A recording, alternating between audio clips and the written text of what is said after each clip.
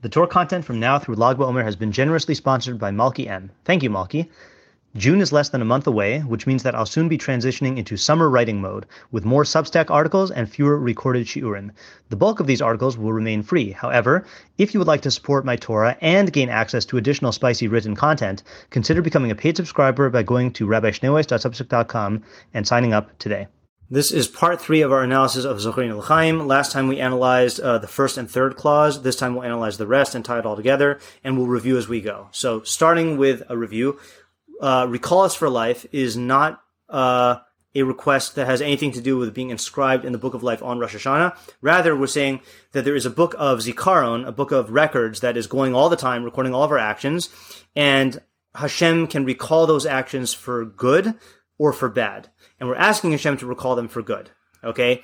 Hold on that for 1 second. Let's go to the next part. He says, and life is associated with recollection, as it is stated, and he quotes a pasuk in Yechezkel. Here it is in context. As for the wicked man, if he returns from all his sins that he committed, and he observes all my decrees, and practices justice and righteousness, he shall surely live, he shall not die. All his transgressions that he committed will not be recalled against him. He shall live because of his righteousness that he did. Do I desire at all the death of the wicked man, the word of Hashem Elokim? Is it not rather that he return from his ways and live?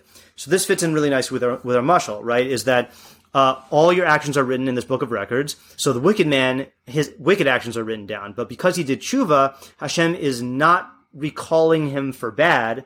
He's ignoring what is written in the record and only recalling him for good, for life. Okay, next.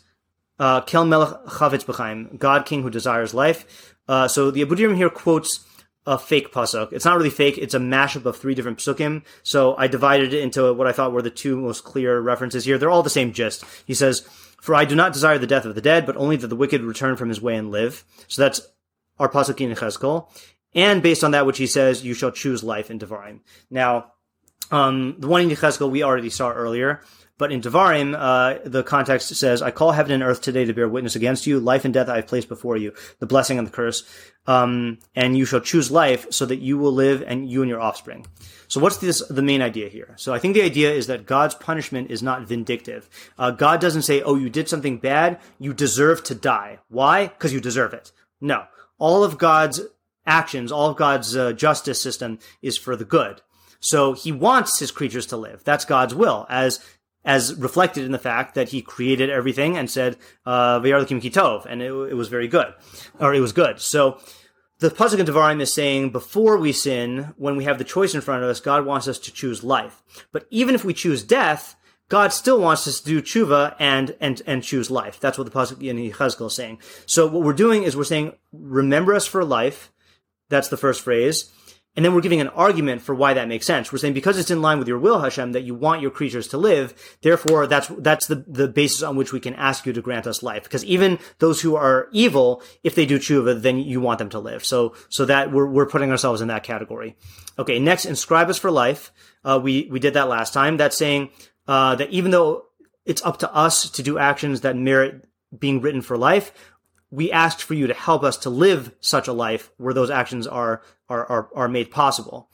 Then we say, for your sake, okay, based on the pasuk, for my sake I will act. Now, the problem with this is obviously we can't do anything for God. So, what does it mean to act for God's sake? So, in the context, Yeshayahu explains, in Hashem's name, he says, for my name's sake, I shall restrain my wrath. For my praise, I shall withhold my anger from you, not to cut you down. For my sake, I will act. For how can I let my name be profaned? My glory I will not give to another.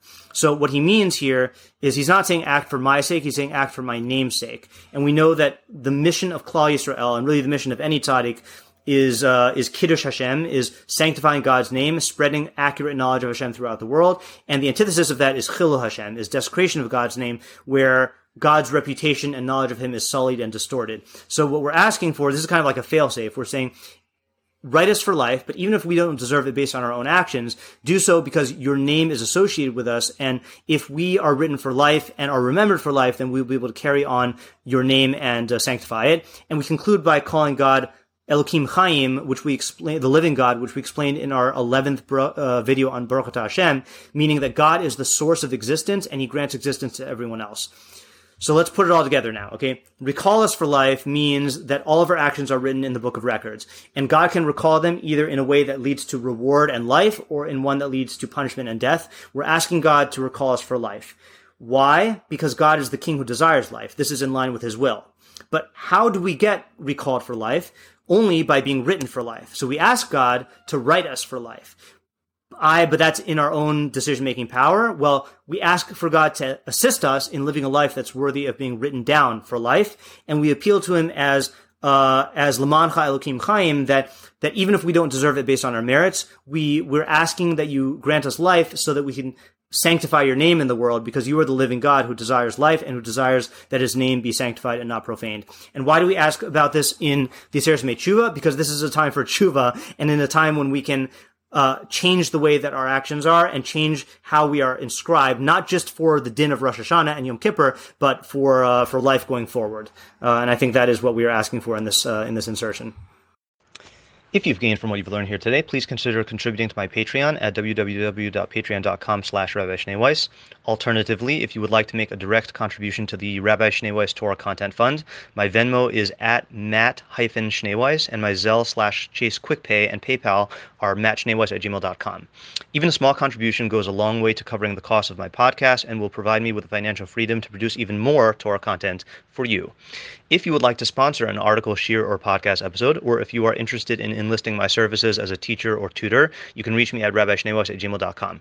Thank you to my listeners for listening, thank you to my readers for reading, and thank you to my supporters for supporting my efforts to make Torah ideas available and accessible to everyone.